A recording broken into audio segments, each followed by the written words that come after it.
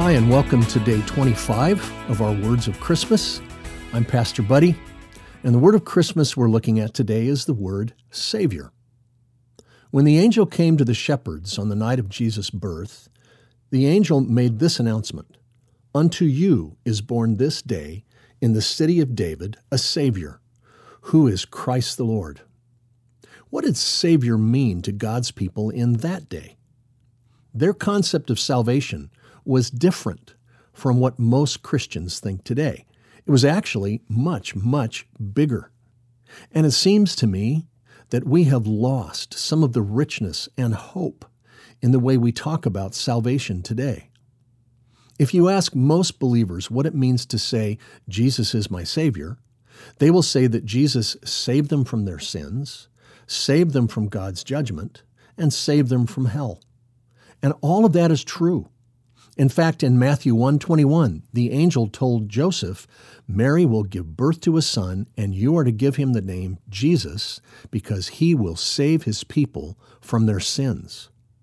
And Romans 5:9 says, "Since we have been made right in God's sight by the blood of Christ, he will certainly save us from God's condemnation."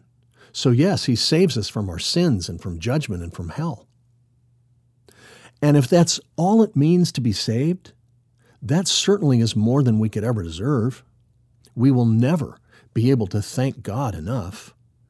Your salvation, your forgiveness, and the certainty of eternity in heaven is secure in Christ your Savior. And of course, that is the most important aspect of salvation.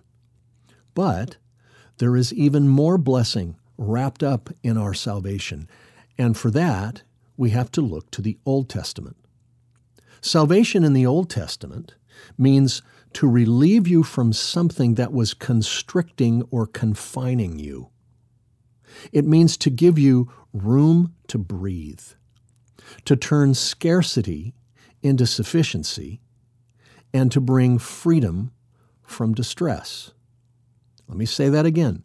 To relieve you from something that was constricting or confining you, to give you room to breathe, to turn scarcity into sufficiency, and to bring freedom from distress. Are you in a tight spot, stressed out and anxious, feeling like your very breath is being squeezed out of you?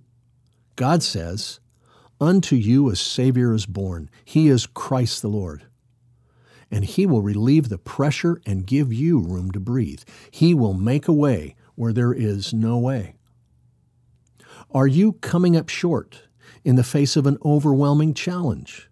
Are you afraid that you just don't have what it takes? God says, "Unto you a Savior is born. He is Christ the Lord. He will be your sufficiency. He will provide for you." And does it seem like you just can't catch a break and you're ready to give up hope? God says, "Unto you a Savior is born. He is Christ the Lord. He will bring freedom from your distress, hope for your despair, and light into your darkness."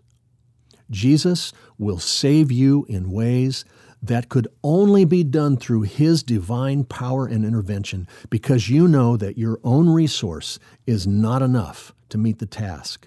He will be a rich store of salvation, an abundant source of supply, accomplishing exceedingly abundantly above all that you could ask or imagine. You won't just get through by the skin of your teeth. There will be an unmistakable, over-obvious abundance of his grace and power in your life. How does that sound to you? Could you use that kind of salvation right about now? Unto you a Savior is born. He is Christ the Lord. Call on his name. The Bible says he is able to save completely those who come to God through him, because he always lives to intercede for them. So let's pray. Lord Jesus, why don't you pray with me in this? Lord Jesus, I call on you today as my Savior in every sense of the word. I look to you to save me from my sins and to save me from judgment. And Lord, I also look to you to save me when I'm facing overwhelming odds, when my back is against the wall, and when I'm stressed out beyond my capacity to endure. I believe, as the Bible says, that only you have the power to save, and that your name is the only name in all the world that can save anyone.